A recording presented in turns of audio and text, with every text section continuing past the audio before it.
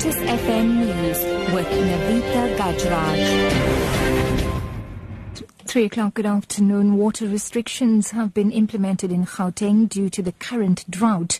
Rand Water says the Tshwane Metro, City of Johannesburg and Ekurhuleni have started implementing restrictions. The water utility says supplies are under severe strain due to increased water demand and the lack of rainfall. Now, the restrictions include watering gardens with hose pipes or a sprinkler system between 6 in the morning and 6 in the evening. The restrictions also apply to washing cars with hose pipes and filling swimming pools during these times. Water restrictions are already in force in large parts of KwaZulu-Natal. At least 2 people have been assaulted by protesting students at Wits University's Yale Road entrance in Johannesburg, while scores more have been intimidated. University spokesperson Sharona Patel says a security guard and a student are among those injured. Now, groups of students and cleaners are continuing protests at Wits despite an early agreement to resume classes today. Last night, several fires were started on campus. One incident involved the partial burning of a bookshop there.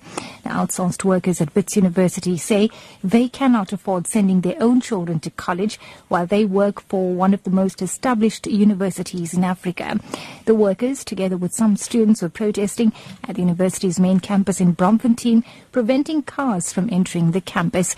They want to be appointed permanently. Lectures resumed today, but some have been disrupted. Vusi Molabatsi is one of the workers. When I went to the college, they said they want a minimum 45,000 at least to pay for my kid outside. How can I afford that 45,000 while I'm earning 25,000 in a year? It means these people, they are still oppressing us down. There's too much poorness. We need to demolish that poorness. In other news now, the fraud, corruption and racketeering case against 3 SARS officials and 6 others have been delayed in the Pretoria High Court.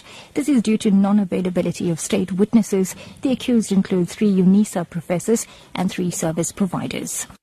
They allegedly colluded with SARS management of risk, SARS manager of risk management, Mandisa Mokoena, who allegedly improperly influenced the awarding of tenders worth 11 million rand to research and training for SARS staff members between 2007 and 2009.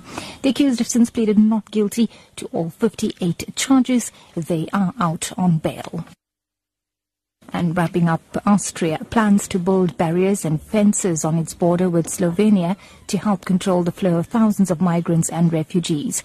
There have been chaotic scenes at Austrian crossing points. Here's the BBC's James Reynolds. Crowds of refugees and migrants push up against a line of unarmed Austrian border guards. The guards protect a fairly flimsy fence, and they spend much of their time shouting at the crowd to stand back. The migrants, desperate not to lose their place in the crush, find the process confusing and exhausting. In recent days, some have even broken through the fence at night. So the Austrian government will build what it calls technical barriers in order to control the flow of migrants.